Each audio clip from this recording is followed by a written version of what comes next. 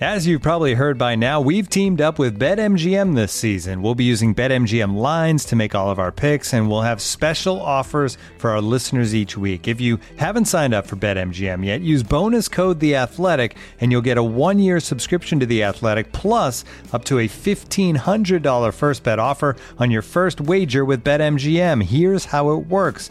Download the BetMGM app and sign up using bonus code The Athletic. Make your first deposit of at least $10. Place your first bet on any game and claim your voucher for a 1-year subscription to The Athletic. See BetMGM.com for terms. U.S. promotional offers not available in D.C., Mississippi, New York, Nevada, Ontario, or Puerto Rico. Gambling problem? Call 1-800-GAMBLER. Available in the U.S. Call 877-8-HOPE-NY or text HOPE-NY 467-369 in New York. Call 1-800-NEXT-STEP in Arizona. 1-800-327-5050 in Massachusetts. 1-800-BETS-OFF in Iowa. 1-800-270-7117 for confidential help in Michigan. 1-800-981-0023 in Puerto Rico. First bet offer for new customers only in partnership with Kansas Crossing Casino and Hotel. Don't forget, if you haven't signed up for BetMGM yet, use bonus code The Athletic, and you'll get a 1-year subscription to The Athletic, plus up to a $1,500 first bet offer on your first wager.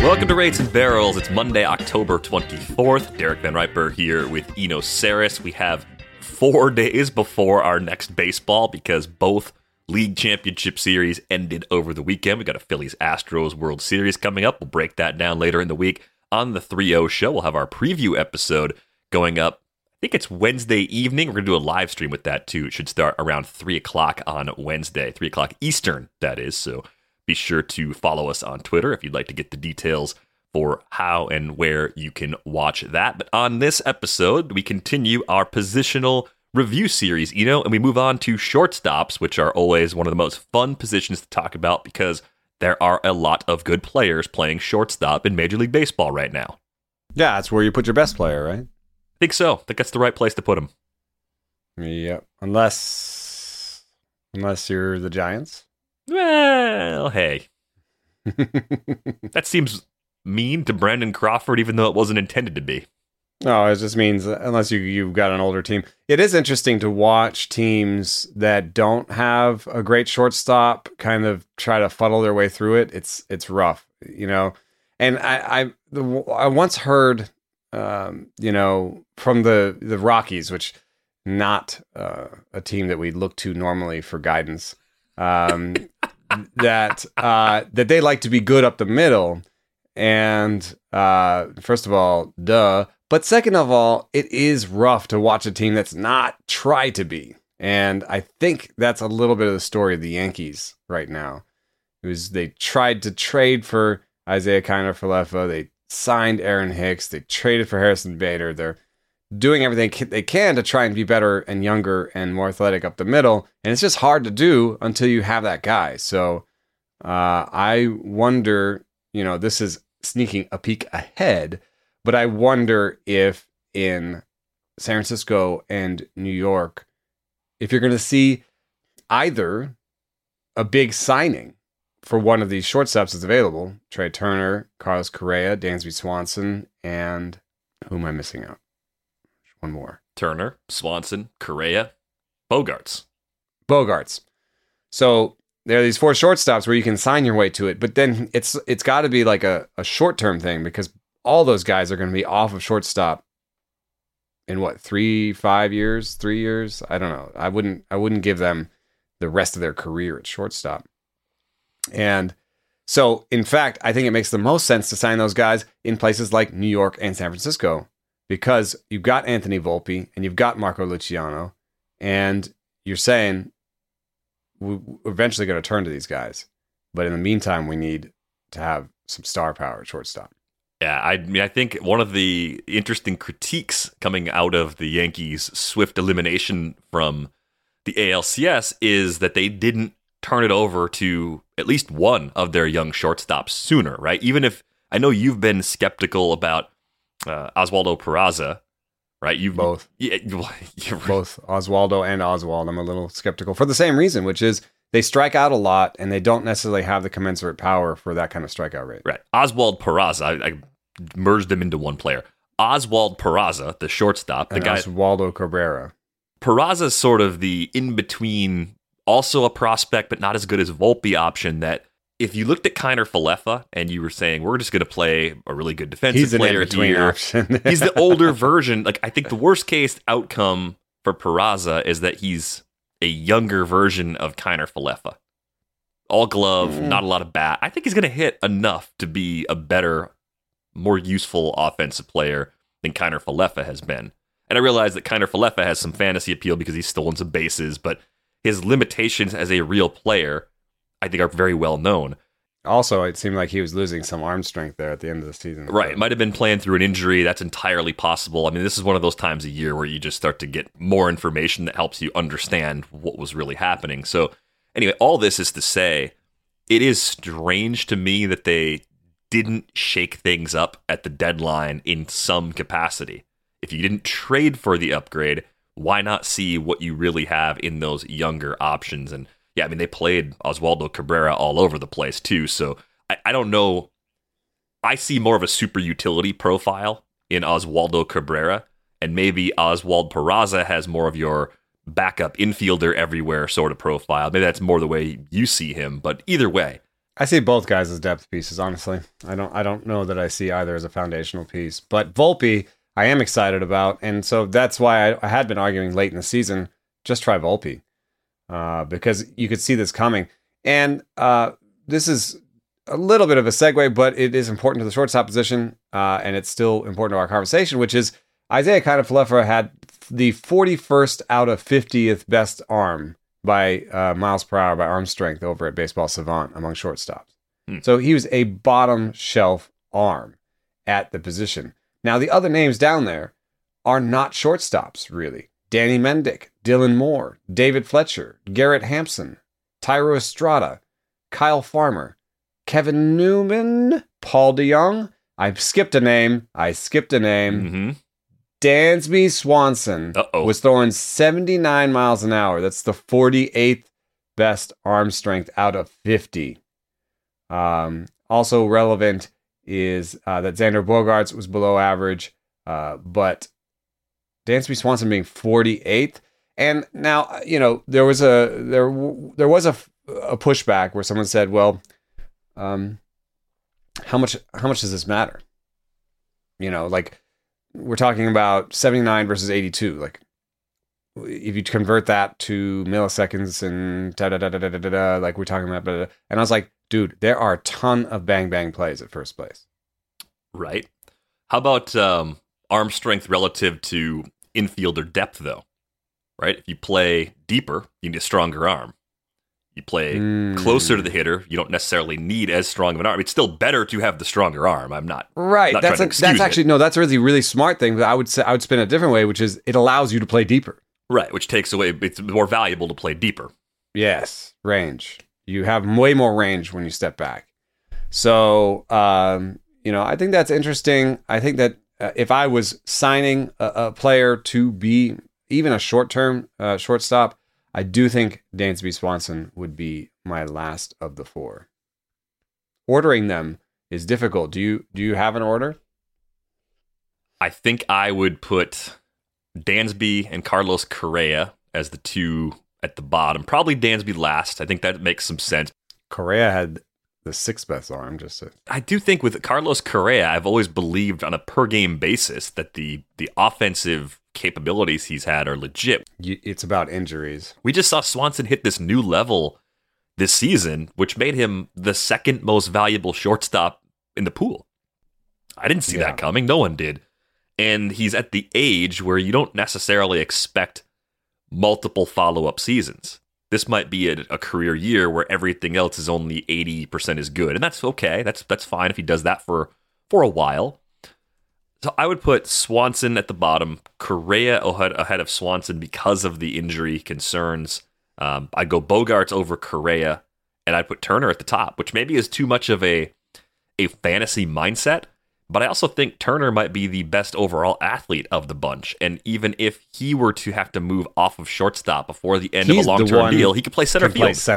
Yeah. I think actually out of the four, he could be my center fielder. I think he could be the best center fielder out of the four. Which is wild that a guy that will eventually, in the next couple of years, be on the wrong side of 30 could play like that. But we've seen a handful of center fielders that have actually stuck at the position longer than expected. I think that's the sort of speed and agility that Trey Turner brings to the table. So I think you've got a little more flexibility with that. You and I know this. People listen to this podcast know this. Trey Turner's overall ability as a hitter has been a little bit underrated because when he broke in, it was speed and hit tool and then some power. And the power's been there fairly consistently now over the course of these last, let's say, 5 seasons. Since he injured his finger. Yeah, I mean, he's got a career 302, 355, 487 hitter.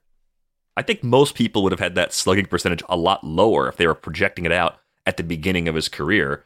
There aren't really signs of the power fading all that much. Barrel rate's been right around 7.5% this year, and last year it was a little higher than that in the shortened season, but that was a shortened season that looks like an outlier. So all this is to say, like, this is the best combination for me of durability, skills that should age well, and some flexibility with how you can use the player over the life of the contract.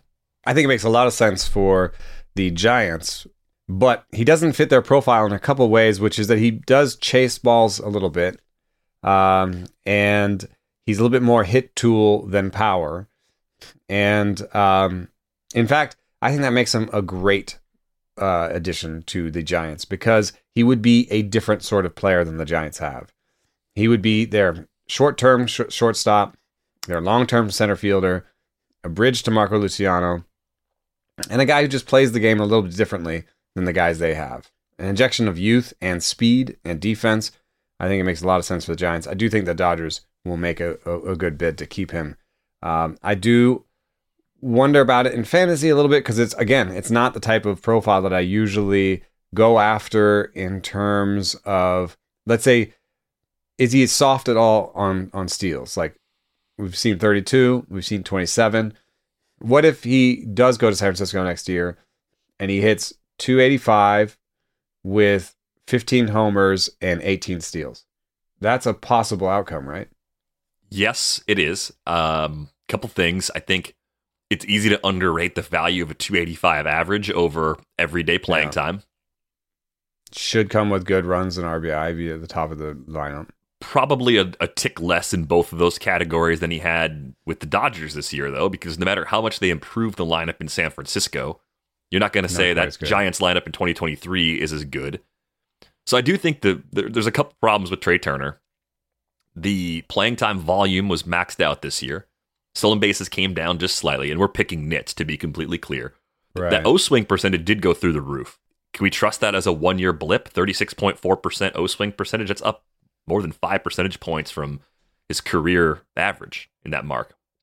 Or is the league finding a hole, Is the league finding a hole, or was he just trying to earn a $300 million contract every time he stepped into the box? So there's also that temptation. Highest swing rate.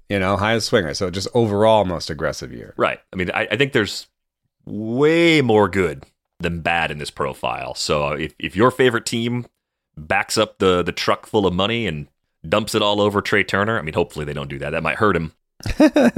You should be happy. You should be really excited about that. If you have a chance to draft him in the top 5 again in 2023, I think you should do that. I think he belongs in that space again because there are so many ways he can get to the $25+ valuation that you want, and he can easily get you 30 or 35 again if he does keep running as much as he's running. I'm in on that.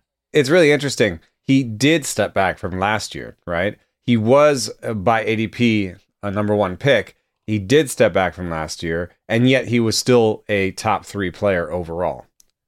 So that says to me, he's still worth a very high pick. I don't know if it's necessarily number 1, but probably number 1 again, because he could regress and be, a top 5 player overall, or a top 10 player overall. And that's still what you want out of your top pick.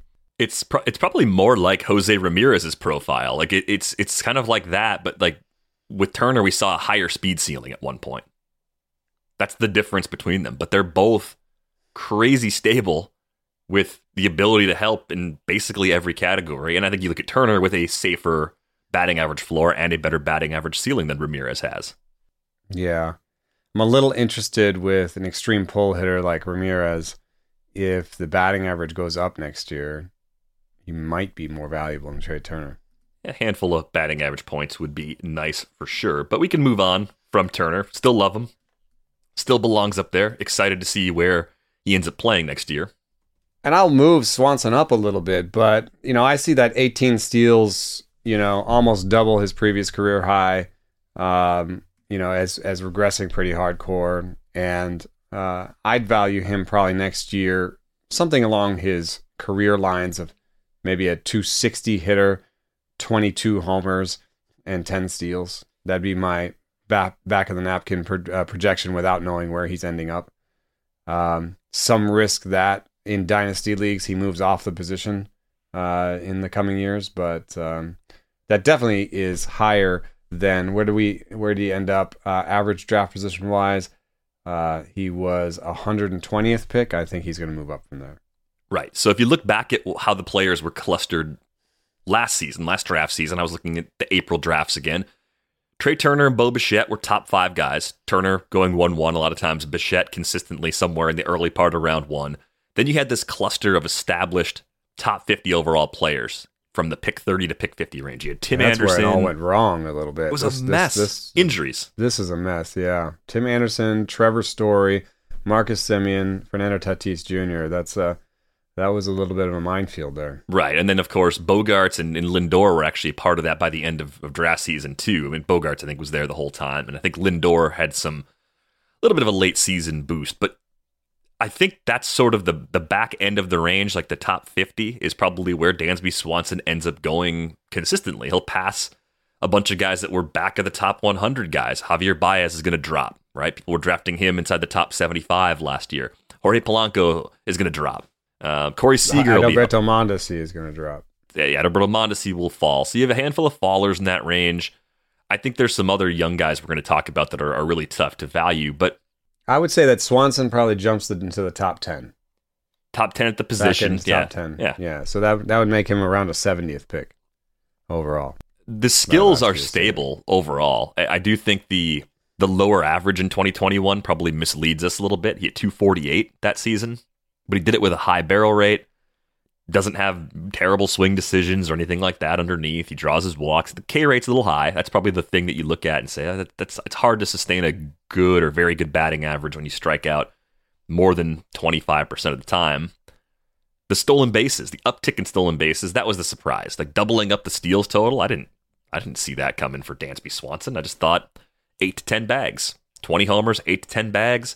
Man, it sure seems like if you want some surprise steals, you pick someone who's heading into a contract year. Makes sense, right? You're trying to do everything you can to show teams that you can provide a lot of value. Doesn't always work that way. No, but you have to have the raw ability to do it, and that was at least apparent. 9 for 12 last year, 5 for 5 in the shortened season, a couple of 10 steal seasons before that. Like there was evidence he could run. I just shouldn't have been as quick to dismiss the possibility, I guess, of the batting average going back in the right direction. And here's the big thing. If you overlook Dansby Swanson last year, I think here's the biggest lesson. Part of what makes shortstops so appealing as players that you can use in the middle infield and possibly even use at utility right now, because there's so many of them, is that it's one of the positions where players rarely share playing time. So when you take a player who rarely shares playing time, and you put him in a lineup as good as the one that Dansby Swanson was in Atlanta, you get ridiculous counting stats. So you put good skills and a high volume of playing time in that lineup, everything can pop at once. So I think that's where, when you start to find guys that drop outside the top 100, who have clear holds in the job and at least stable skills across the board, that's a sweet spot to invest in. Yeah, I used that to my advantage. I had a fair amount of Dansby Swanson shares in 15-team leagues. Ended up being my MI in a couple places because I would rather, because of the reasons you just said, I'd rather fill my MI with a shortstop than a second baseman. There's too many second base timeshares, whereas shortstop, there's fewer of them. And then in our 10-team league, which I ended up battling you and Nesbitt and successfully winning. He was my starting shortstop just because I just waited and I just saw all these guys go by and I said, all right, Swanson, I'm gonna take you late. But other late shortstops that were useful to me. I did not punt the position, but I generally waited past a lot of those minefields. I had maybe a couple shares of Tim Anderson, but I avoided a lot of those minefields. I also did not have many shares of Xander Bogaerts or Tim Anderson or Trevor Story, and would try to come back in and take a bite of the apple late. Maybe I had a couple Wander Francos, some Seager, but I like that, and I think that if you're just looking at who accrued value that was like that this year, later picks, Willy Adames, Ahmed Rosario, Jeremy Pena, Nico Horner, who might be able to do it again next year. Jorge Mateo, can't believe it. Elvis Andrus, really cannot believe it. He's not going to do it again. Yeah, you get to spend the offseason thinking about Jorge Mateo because he just messes with you. Looking for an assist with your credit card but can't get a hold of anyone? Luckily, with 24/7 US-based live customer service from Discover, everyone has the option to talk to a real person anytime, day or night. Yep, you heard that right. You can talk to a real human in customer service anytime. Sounds like a real game changer if you ask us. Make the right call and get the service you deserve with Discover. Limitations apply. See terms at discover.com/creditcard. Looking for an assist with your credit card, but can't get a hold of anyone? Luckily, with 24/7 US-based live customer service from Discover, everyone has the option to talk to a real person anytime, day or night. Yep, you heard that right. You can talk to a real human in customer service at any time. Sounds like a real game changer if you ask us. Make the right call and get the service you deserve with Discover. Limitations apply. See terms at discover.com/creditcard. I think Willy Adames is pretty interesting because he is very similar to what I described with Dansby Swanson. There's no one pushing him for his job. So long as he's healthy, he plays every day. It's at least an average lineup right now. We'll see what they do over the course of the offseason. People don't seem to be pushing him up in early drafts. He was a late 8th round pick of the first draft I did a few weeks ago, so perfectly fine in that spot. I think the fun thing about shortstop is that you don't necessarily have to target shortstops early. You won't get punished if you don't, but you're not making a tactical error if you do take a shortstop early, which is not... There are some positions that if there's a lot of depth, you kind of make a mistake by swimming in the pool too early. Shortstop, I don't think is like that because the quality is better. Because the top-end talent are the best players in the game, yeah. A lot of the top-end guys do everything. That's kind of the key. If there's an excuse for us missing on the Paul Goldschmidts and Freddie Freemans every year, is because we're not sure that we can't just do as well later. Because those guys, Goldschmidt does steal some bases, but those guys traditionally at the top of the first base spot do stuff that we think we can get later, which is, power. And I'm beginning to reach the point where I think first base is becoming a position that you need to invest in earlier because of how teams treat it, sharing the playing time. And if my choice is, let's say we're in like round 4 or round 5, and we've got equally valued shortstop first base options, and maybe it's even one of the shortstops that don't run as much, right? So we're talking about Corey Seager is probably a great example of this because he doesn't steal bases. If we're looking at Corey Seager versus the equivalent first baseman, I might be more inclined to take that first baseman. I don't know if that's going to be like Matt Olson or Jose Abreu or who that's going to be exactly in that range, but somebody will be in that range. Because as you move further and further down at first base, once you get outside the top 150 overall, especially, a lot of first basemen are much more susceptible to losing playing time, to sharing time, to being big side platoon players, to losing the job outright. Josh Naylor, Trey Mancini, Ryan Mountcastle, Andrew Vaughn. These are all guys that had $5 to $10 valuations this year that won't play as much as their equivalent shortstops. Right. So I just think the abundance of shortstops makes me comfortable waiting if I don't like the shape of the board with other positions or other categorical needs at the time. So I would keep that in mind. Like, you can use this depth really to your advantage. I think of the disappointing early guys, Marcus Semien ended up being good after a slow start, like very good. So I think he could probably hold his draft position. I don't really think he's going to fall much from where he's at. He's not going to be a shortstop, right? It's true, but I think he'll still be heavily coveted in that early range, in that top 50 overall. He's not even showing up in the auction calculator because of that, I guess. Yeah. I think he pretty much only played second base because Seager stayed pretty healthy. Trevor Story is the guy that I really like because our friend Ryan Bloomfield at Baseball HQ outlined it in one tweet. This is the summary. This is a great summary. So he signed with the Red Sox in March, new place after a long time in Colorado. Tough to leave Colorado anyway. Had a kid a week later, got food poisoning in April, got hit in the head in April, and fractured his wrist in July. That's the disaster season right there. That's every weird thing, and having kids not weird. Everything that could shake up your life as a ball player, it pretty much all happened to Trevor Story in 1 year. So unless you see something in underlying skills that you didn't like even prior to this season, I find it really difficult to pass on Story. It will almost certainly be a discount. He won't be a shortstop next year either. Well, so you have that concern. For me, it was arm strength, which is relevant to our earlier conversation. I just didn't think he would play much shortstop. And I didn't think he would be a great shortstop going forward. But so that's relevant to Swanson. Maybe Swanson signs as a second baseman. Yeah, can't rule it out. No, but in any case, yeah, I think Story's a good bounce back candidate. Just not at the shortstop position. We're working on the shortstop position, although we are looking backwards. So looking backwards, that's how we're entering the pool this way. Willy Adames for me is a comp for someone who's going to have a lot more hype next year, and I wonder if I'll just end up with Willy Adames because of the price. Could happen. O'Neal Cruz. All right, so you want to talk about the young players? I always want to talk about the young players. Okay. What do we do with a player who is, by most StatCast metrics, amazing? A god. Unlike anything we've ever seen in StatCast from the shortstop Giancarlo position. Stanton at shortstop.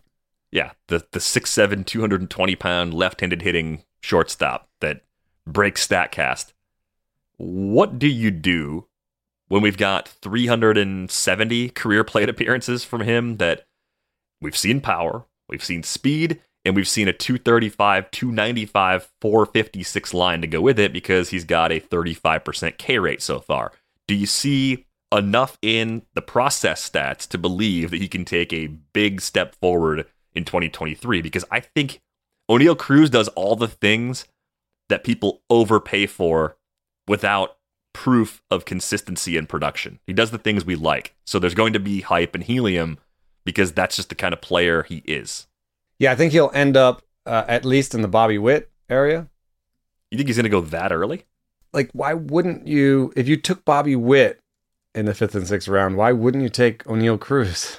Because he's already struck out so much? That's a fair argument. I've wondered about this for a long time. Does it hurt you more to come up to the big leagues and struggle than to not play in the big leagues at all, as far as how people treat you and value you as a player? I think that's definitely true. I think sometimes if a team wants to trade a player, they'll leave in the minors. So they don't want him to come up and struggle. I do think that is a fair question. If you look at O'Neal Cruz's reach rate, his chase rate, it definitely went down. He was in the 40% in the first 40 or 50 games, and then he got it down to, in the last 50 games, he was down to around 25%. So he definitely improved that big time. What's weird is that the strikeout rate in the meantime went up. And it was only the last 10 or 15 games when he finally really cut his strikeout rate. And so I don't know what to do with that. The shape of his strikeout rate improvement is weird. It went up and then down a little bit, and then up again, and then down a little bit, and then up again, and then down at the very end. Generally seemed to be getting worse over the course of the season. As far as 80 games into the season, he had a rolling strikeout rate of 45%. So, it's going to be a tough one for me, especially if he's going higher than Adames. Now, I get it, because O'Neal Cruz is going to steal more bases than Willy Adames next year. But if he's going higher than Adames has had some roller coasters with his strikeout rate, but he's gotten it back down. He's going to be safely under 30% probably next year. He does have good power, good barrel rates. He was second in barrel rate to O'Neill Cruz among shortstops. So he's got the barrel rate. And he is going to steal some bases. Why not just take Adames a few rounds later and lose the risk of maybe having like a 196 hitter or a 210 hitter? Instead, be like, I got a 240 hitter who's going to hit 30 homers and steal 7 to 10 bags. There's just so much. There's so much in the Adames profile that reminds me of what we just saw from Dansby Swanson, because I was talking about how Swanson's average in 2021 was down in the 240s, right? It bounced back this year up in the 270s.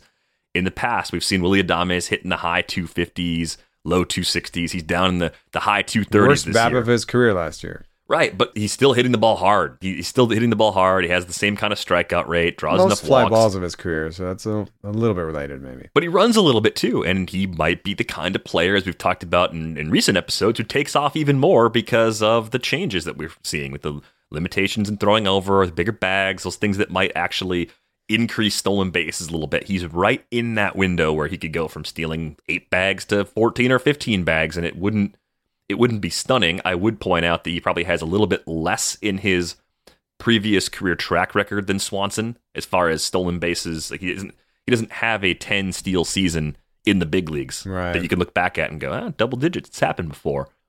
But he does tick a lot of the boxes as someone that might take off a little bit more as we look ahead. All this is to say, going back to Cruz, I think the best way for me to compare someone like Cruz to someone like Bobby Witt Jr. is to actually take away the big league results for a minute and just look at how they did level to level in the minors. And I think with Witt in 2021, we saw a player who was 40% better than league average at AA and AAA. And he did that I think he turned 21 like mid-season a year ago. He just turned 22 in June. Cruz was close to that level at AA, little older, 136 WRC plus in 2021, didn't have the same level of success at AAA, and I wonder if the difference is pitchers at AAA being able to exploit the bigger strike zone that Cruz has a little more effectively, if that's a unique problem to him. Like, better command. Yeah, just part of the issue. It could just take him a little bit longer to make those adjustments because pinpoint command is going to be really effective against the guy that has that giant zone. But as we've seen, his plate coverage is absurd. He can hit everything. He can hit balls at his ankles. Like that's what he does. So if you're going to put him at the Bobby Witt range, I don't think you're wrong in terms of how people are going to react to power, speed, and all this stuff. That Bobby Witt next year is going to go up. This year. Like where Bobby Witt went this 60, year. Yeah. like pick 60 to pick 75, somewhere in that range for most of draft season. I probably have to pass for this year, but I passed on Witt too. And if you drafted Witt in that range, you ended up being totally fine. So I had a good year. I'm okay with that. Like I can live with not having every fun player on my rosters. I just think if that's where we're going price-wise, because of the stability all over at this position, this is a position in particular where I don't want to take on unnecessary risk. He could be in that minefield. Could be.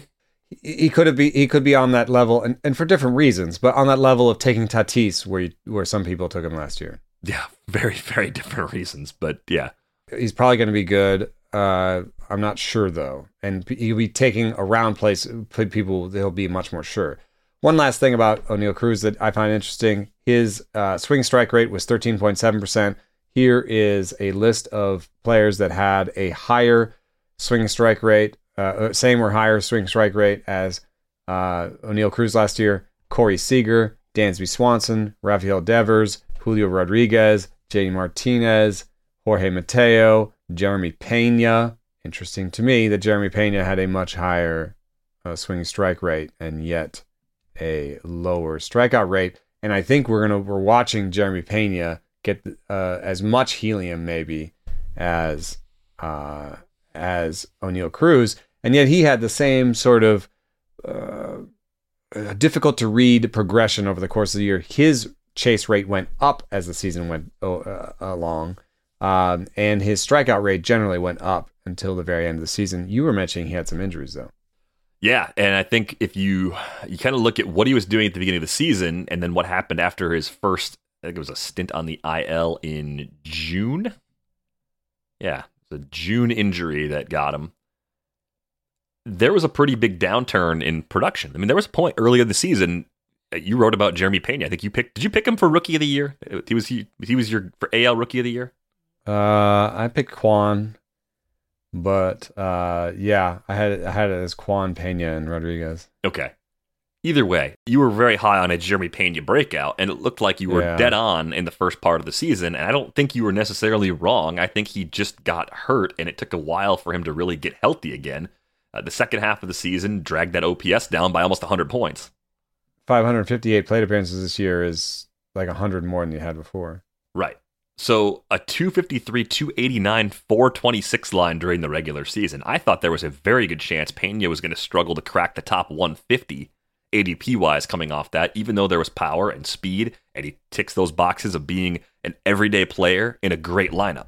Those are the things you absolutely want. But now, ALCS MVP, having a great postseason overall, that's going to do something. It might not drive him all the way up to the cruise range, but he's probably going to be closer to pick 100 or pick 120 than he was going to be to the back of the top 150 or even outside the top 150. And that's going to make it a tougher decision. He's going to go after Cruz, though, right? I think so. I think there will be more excitement and hype in Oneil Cruz than there is on Jeremy Pena. And Pena might be the better pick, man. I mean, you've got a 10% barrel rate, 111 max EV, a better strikeout rate. I mean, yeah, there's some weirdness with he does chase and his walk rate's not good and his rookie season was inconsistent, but I think you'd project him for a better batting average than Oneil Cruz. You wouldn't project him for more power, but you would project him for a decent amount of power. He stole 11 bags in his first season, and you could see him stealing as many as 20 bags next season. So you're talking about a guy who has the upside of like 275, 25-15 maybe next year. Oneil Cruz has the upside of what, 250, 30-30. Yeah. But if you're talking downsides, I would say Jeremy Pena has the downside next year of 250, 20-10. Oh, just sort of a repeat. repeating. Yeah, and that's not going to break you in the middle rounds. No. In fact, that would like, what was that worth this year?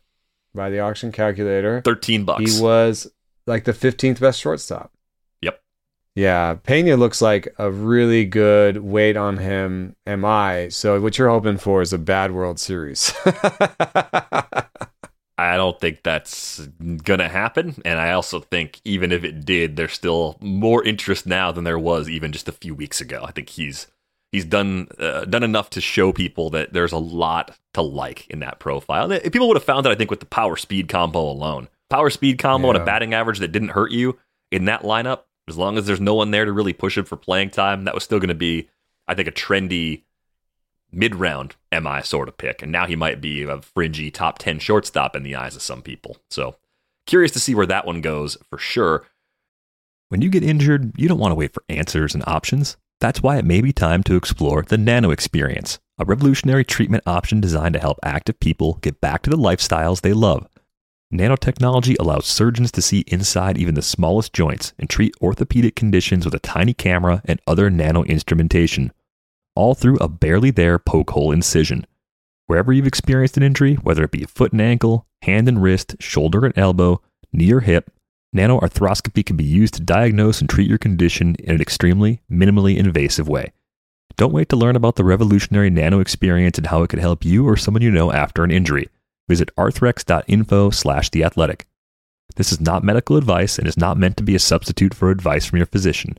Talk with your physician about your health condition, potential surgical risks, and whether Arthrex products are right for you. Postoperative management is patient-specific and dependent upon your physician's assessment. Individual results will vary. If you're as obsessed with basketball as I am, then you know there's no better time of year than the NBA playoffs. Hey guys, this is JJ Redick. Twice a week, I'm cooking up something special for basketball junkies on my podcast, The Old Man and the Three.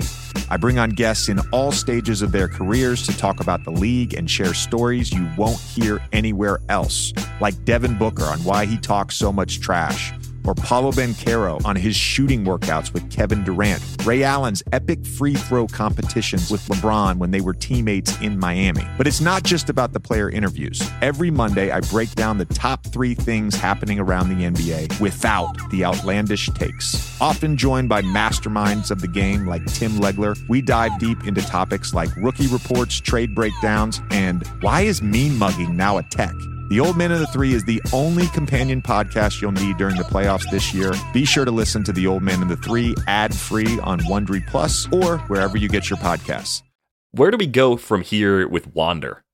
I think we had a ton of conversation about Wander back during draft season. I think there was a point, if I remember correctly, and last episode was good proof that we don't remember things really well, because the reason Aaron Judge was sliding at the end of draft season was the vaccine mandates in New York and the uncertainty around that and his status and being able to play in home games on top of possible Toronto games. So that was I still think the injury is more of a reason, because it was a thing that people were worried about, though. I do remember a few people reached out and said, hey, that was going on. I was like, yeah, you're right. That was right at that that's true, I guess. Pinpoint right before the start of the season. Anyway, what are we doing with Wander? Because this was a lost season, I think, due to the injury for the most part. And even before he got hurt, he was not getting to the game power the way that some people, this guy especially, some people expected a lot more to start showing up, and it didn't happen yet. So do you go back to the well and expect the unexpected from Wander, or how much of a discount are you looking for? I don't know what to make of this sort of half season we got from him, where if you didn't know the backstory, you wouldn't be that excited about what he did. Yeah. I mean, the hamate bone, I think there's a question of whether or not it actually saps your power. I think mechanically it doesn't sap your power. It just adds pain. And I think we saw him try to come back and then be like, no, it's still too painful, right? Like there was a little start and stop to his recovery process. So I think the hamate bone did end up sapping some of his power. We still saw a guy who hit a ball 112 this year with a sub 10% strikeout rate. Like even if I make it sub 15% strikeout rate, who else did that? Yandy Diaz did that. Jose Ramirez did that. Max Kepler did that. I think that's the end of the list. Let me go to the second page here real quick. That's the end of the list. Yeah. So it's a really short list of people that can hit the ball, that have shown the ability to hit. Freddie Freeman did that. So it's a really short list of people who can make that much contact and hit the ball 112. Now, there is some risk that he is Yandy Diaz, right? Ground ball rate. It's possible, but very, very unlikely. Because he's not putting up 50s in the ground ball rate. I mean, it's as simple as that. He does hit the ball on the ground a little bit too much, but it's not like Yandy Diaz. So I think Wander Franco is going to be a really super enticing pick next year. I mean, if you just prorate out his season, you're talking about a guy who 277 with 11 homers and 15 stolen bases. Now that doesn't sound amazing, but that is going to be, I would say, a back end top 20 shortstop, and that's last year. That's like a bad year. So I'm going to be really interested late in guys like Jeremy Pena, Nico Horner, and Wander Franco.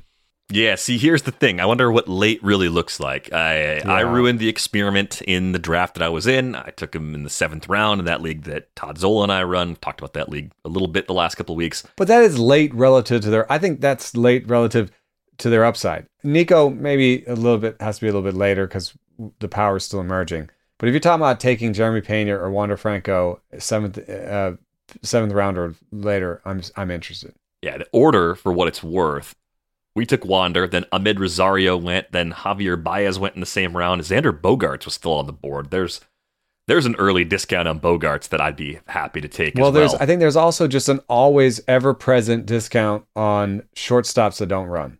Yep. I bet you Corey Seager didn't go that high in your draft either. In this draft a year ago, he didn't go early, but he went at the end of the 4th round this year because he just put together a great season outside of Los Angeles. Maybe also one of the guys who benefit the most from the new shifting rules. Yeah. So I'm obviously in on Wander. I'm looking back at some previous seasons. Sorry, I cut you off. Where did Wander go? 7th round. We took him in the 7th. And you said it went Wander. It was ahead of Ahmed Rosario, ahead of Baez, ahead of Bogarts. Willy Adames went a round later. And believe me, we were thinking about more than just Wander in the spot, looking at all these shortstops. We knew there was going to be a run. Right. Pena went at the end of round 9. Carlos Correa went at the end of round 10. There is an abundance of value at this position. An abundance. Nico Horner went in the 11th. I like it a little bit like closers, where I want one of the very top ones, and then I want to avoid that soft middle. And that might be where Dansby Swanson jumps into, you know what I mean? And it might be where O'Neal Cruz is. Like, if we've been talking about traps, you know? And I wonder if the trap in this position next year are the guys that jump up too high off of a too good of a season, and then the O'Neal Cruz hype machine, how far that goes. So maybe it'll still be safe to take Turner and Lindor and Bobby Witt Jr., you know, in the top 3. I kind of like those 3 as the top 3. But maybe the next 4 are a little bit trappy. Maybe. And then you want to jump back in when it comes to Franco, Adames, Pena. So I took a rookie leaderboard. It wasn't a rookie leaderboard per se. I took an under 23 leaderboard going back to 2010. Minimum 250 plate appearances in a season, sorted by strikeout rate for hitters. Because Wander's 9.6% K rate is absurdly good. Oh, this is a good one. This is not an O'Neal Cruz one. No. It starts off a little scary. So under 23, K rate's lower than what Wander just did in 2022 in this injured season. Luis Arias in 2019, the lowest, right. 7.9%. Andrelton Simmons, 2013, 8.4%. Ben Revere, 2011, 8.5%. Ben Revere doesn't hit the ball hard. We know it's not the same kind of player. Right. Sal Perez, 8.9% back in 2012. Wow. Yeah, he only walked 3.9% of the time, but that was a pretty fun season. And then you got Wander. Now this gets really interesting. Jose Ramirez in 2016. Yes. Jose Ramirez is the comp. In fact, there's like a story element to this. Like, Wander loves Jose Ramirez. I mean, the profiles for the age are so similar in terms of patience, in terms of hit tool, in terms of power, having some and the speed. athleticism is a little better on the Wander. Yeah, but Jose Ramirez deserves so much more credit than he deserves for the type of player that maybe he is. I'm wrong. Maybe I'm just looking at that belly. Why is he shaped like that and still such an athlete? It's like a little... It's amazing. It's what makes it amazing. Is that how does Jose Altuve do what he does? How does Alejandro Kirk move the way he does? But Jose Altuve looks like he could be fast. Like, you don't look at Jose Ramirez and be like, oh yeah, 25 stolen bases. Yeah, fair. He looked a bit different when he came into the league. That's true. It looked quite a bit different. Probably a little bit more like Wander. Yeah. So, okay. Other players in this range. Alejandro Kirk, nice low K rate, different kind of player, but I like him. Mookie Betts. Yeah. It was a 31 homer, 26 steal season, though, so that was pretty huge. Jose Ramirez, again. Mookie Betts is the reason we love this profile. There are 2 Jose Ramirez seasons on here. 2015, which wasn't as good because it was a 72 WRC plus season, and 2016, which was kind of that big first step forward with 11 homers, 22 steals over a full season, and a 119 WRC plus. So I think we have a few guys who have been frequent early rounders, easy first rounders, that had similar starts to their career. Mostly it's Jose Ramirez. I would say, I think Revere you can just really drop out because he never had that. I don't think Arias and Simmons really had, we don't have max exit velocities on their early career. We do with Arias, maybe. Simmons had some power back then. How hard has Arias hit the ball? Yeah, so look at Arias' max EVs, 102, 104. Right, it's all hit tool. Yeah, so there are guys, he's a little bit more in the Ben Revere category. Now, Andrelton Simmons, we don't have max EVs for early career, but we do, like for the very early career, But we do have for his 4th MLB season where he hit the ball 109. Still not as hard as Franco. I guess Andrelton Simmons is a little bit of a warning sign, but even then, the ground ball rates are higher than Franco's. And I just, then, like, as Ian Kahn might say, gotta use your eyes a little bit. Wander Franco does not look like Andrelton Simmons. So I think this is a Jose Ramirez situation. Kind of get the sense, too, that, Wander, for the first time in his career, had a season that he was also probably disappointed with. And this is, again, soft sciences, but I tend to think he's not comfortable with that. He's a determined guy. Yeah, he's a determined guy. Like he seems very driven. He does not seem like he's shrugging that one off and going, whatever. It seems like the kind of guy that's going to go hit literally 1 million balls this offseason and come back and just mash. I'm making up narrative. I get that. But, man, I'm still in. I just think... Well, there are stats to support the narrative. Yeah, I just think incredible hit tool with the raw more power is there. The ground ball rate's not that bad. Yeah, incredible hit tool. So he's 61st percentile in sprint speed, so he runs pretty well. He's 29th percentile in arm strength. Wow. Which, whatever, he's still going to play every day. It's not going to hurt his playing time. He's still 21 years old. But just throwing that out there. It does speak to maybe long-term, where do they find the position for him? Yeah, I feel like I'm just picking nits on everything today, which, part of the job, I guess. Yeah, it's all right. We generally love him, and we're in on him. Yeah. Player that I don't know what to do with at all is Adalberto Mondesi, right? Changes in Kansas City. I imagine he's just not part of their plan anymore. I've never been in on him, and I've never drafted him. I have never had a single share of Adalberto Mondesi across all of my leagues, across all the chances I have had to have him. And I wonder if this is the year where I finally get him just because he's so cheap. He's got to be cheap, right? Or is he still going to be like, still people going to be like, oh, but when he's still got he's dripping with tools and upside. Well, I think people are still going to have an interest in him because there's always going to be the possibility that he steals bases, no matter what. Yeah. No matter what kind of role he has. He still has that 43 steal season on his resume in 443 plate appearances. In my aforementioned early draft that you're all tired of me talking about, first pick of round 18. So if you're getting that kind of discount, even as someone who's never had him before, I suspect if you're chasing speed a little bit, you might throw that dart, because if Adalberto Mondesi goes somewhere else, it's probably to a team that believes he can be an everyday player. Still has shortstop eligibility, has non-zero power, does not have a very likely path to a good batting average. Just awful plate skills. Just really bottom tier, like maybe first percentile plate skills. Agreed. Sorry. What do we like about him again? No, he can barrel the ball, and he's fast, and the defense might keep him on the field. Guys that fast usually don't barrel the ball like that, even if they have a very bad approach. So, yeah, I do think bargain basement flyer TJ Maxx clearance shelf version of Adalberto Mondesi might actually be worth picking up. I wonder if the new regime will trade him. Like, what if he ended up? Where would he end up? The Pirates for a pitcher? Well, here's the other side of this question. You got to put on the GM pants. So put on your Lululemon pants, as Britt told us. Imagine having Adalberto Mondesi next to O'Neal Cruz. Oh, God.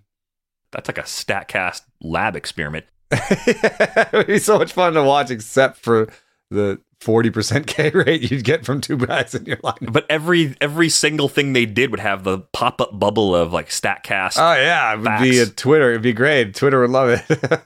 I kind of dig it. So that was the fastest double play turn. That was the strongest arm strength on a double play turn ever. The combined velo of the double. They just averaged 98 miles an hour on a double play turn. Okay, I kind of want this to happen now, but put on the Lululemon pants, and tell me, you're running a team that is not projected to be a playoff team in 2023. Are you consciously going to the Royals and trying to give them something they want for Mondesi because you believe you can get more out of him? Do you think there's anything in the approach that you can still improve? I mean, is this approach worse than Javier Baez's approach?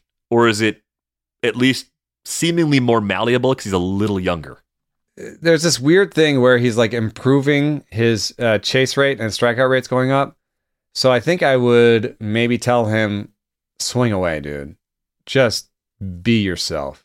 Just be your most utter self and just swing. Because I don't think he has a good sense of where the zone is. And if he can chase more, but get to those homers before he strikes out and get the strikeout rate, like he has a tantalizing 1 year on his resume where he struck out 27% of the time and was 13% better than league average. It was only for half a season. But that's the kind of Mondesi I'd be chasing after. I think it's still possible that it's in there.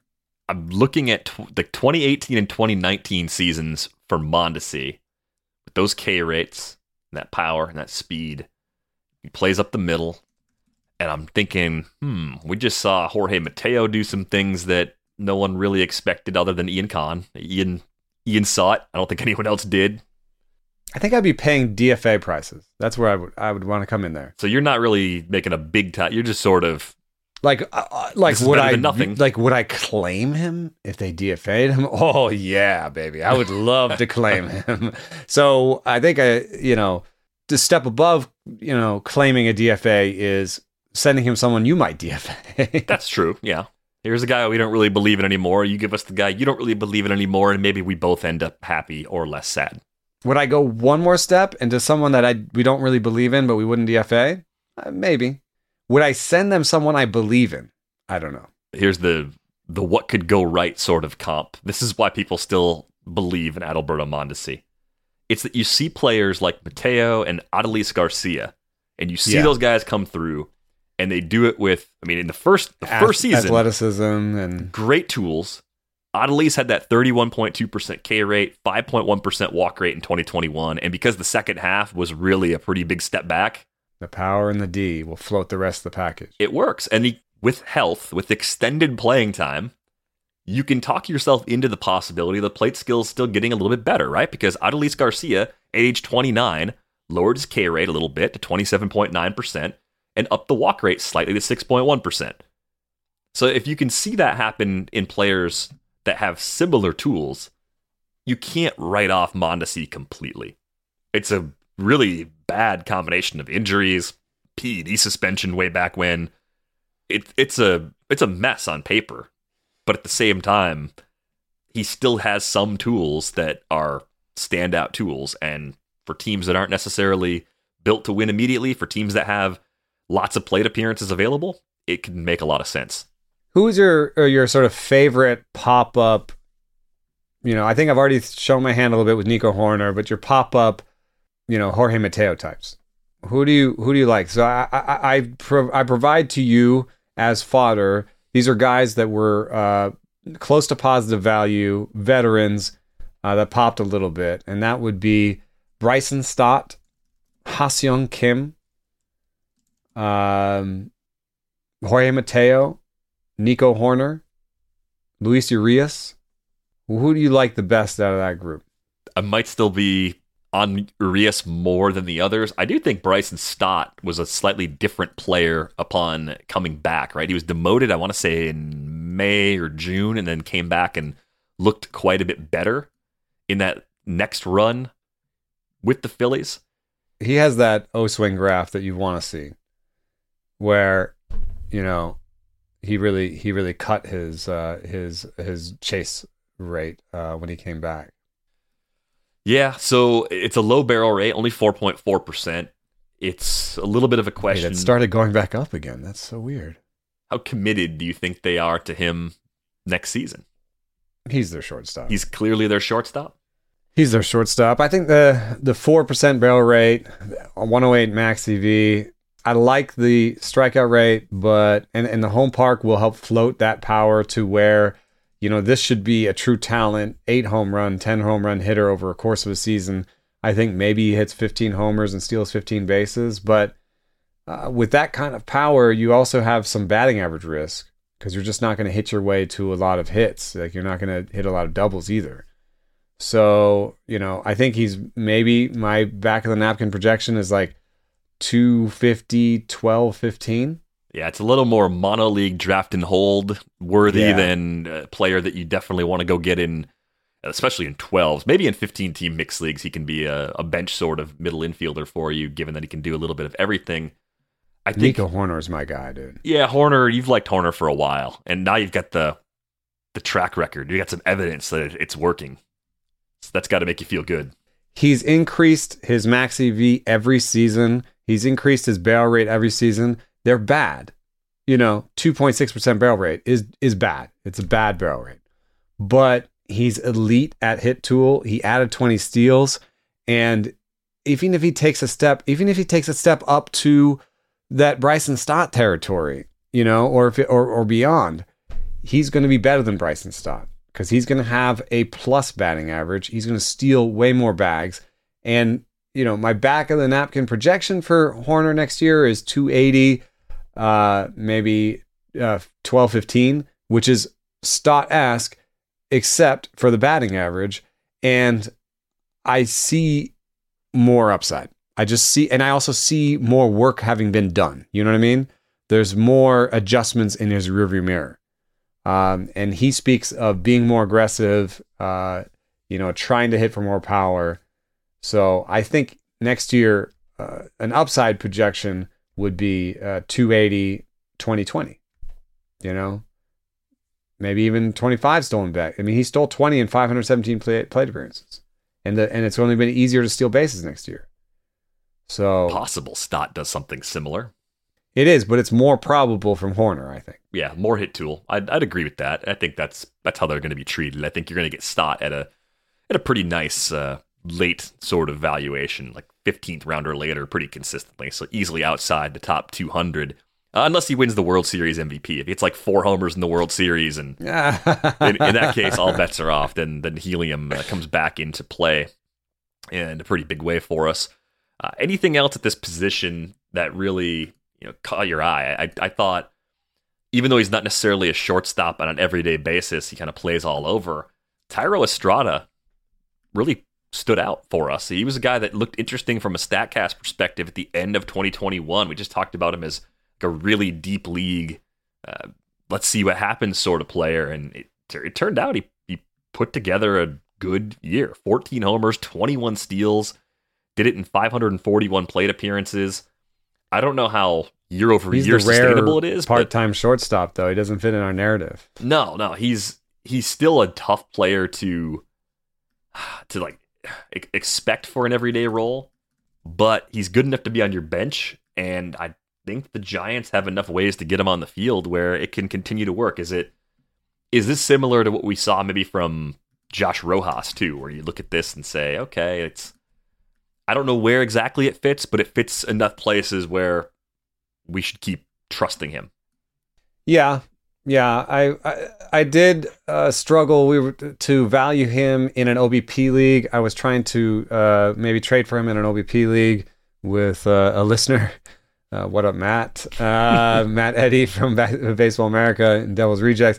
We were struggling a little bit to value him because in OBP, I just don't know where that OBP settles in. It could be 300 or it could be 340 next year, He does not have, great chase rate, walk rate sort of skills there. But in terms of being an athlete who can field the position, steal some bags, hit some homers, and make a good contact, he fits in an undervalued bin, which I think is those types of players that are pretty good at most facets of the game. Not really anything that you're like, that's elite. Who was I thinking of? Ha-Seong Kim is like that, right? And somebody said, well, isn't Ha-Seong Kim's defense elite because he's a shortstop? And I was like, yes, but among shortstops, it's sort of average-ish, So maybe, yes, in a pool of all players, Thairo Estrada, his defense is elite. But among shortstops, it's average or below. And I think Estrada and Kim share that, just pretty good at everything sort of line. that makes them great picks, I think, the deeper your league gets. Yep. Yeah. The more it's a mono league or a draft and hold, both of those guys, you might be able to have some multi-eligibility. They're not going to pop for anybody where anybody's like, I have to have those guys, but they could cover a position for you, and they're going to go out there and post. They look like guys that can post every day, or at least every day in a given time frame when you need them, give you double-digit homers and steals and a batting average that won't hurt you. So the deeper the league is, the more I like Kim and Estrada. Yeah, I guess this is kind of a philosophical question too. When you think about these players that can play multiple spots, that could end up with 3/4 or even 80% of an everyday role because they move around and the team around them is competitive and has some other options they're mixing and matching. How do you compare them in your willingness to roster them in more traditional leagues to someone like C.J. Abrams, who hasn't shown the big league skills yet, but is so young, missed so much time in the minors with injuries? Like, to me, I'm more likely to take the late flyer on Abrams in a 15-team mixed league that's not a drafted hold than I am to take the chance even a little earlier on Estrada or Kim.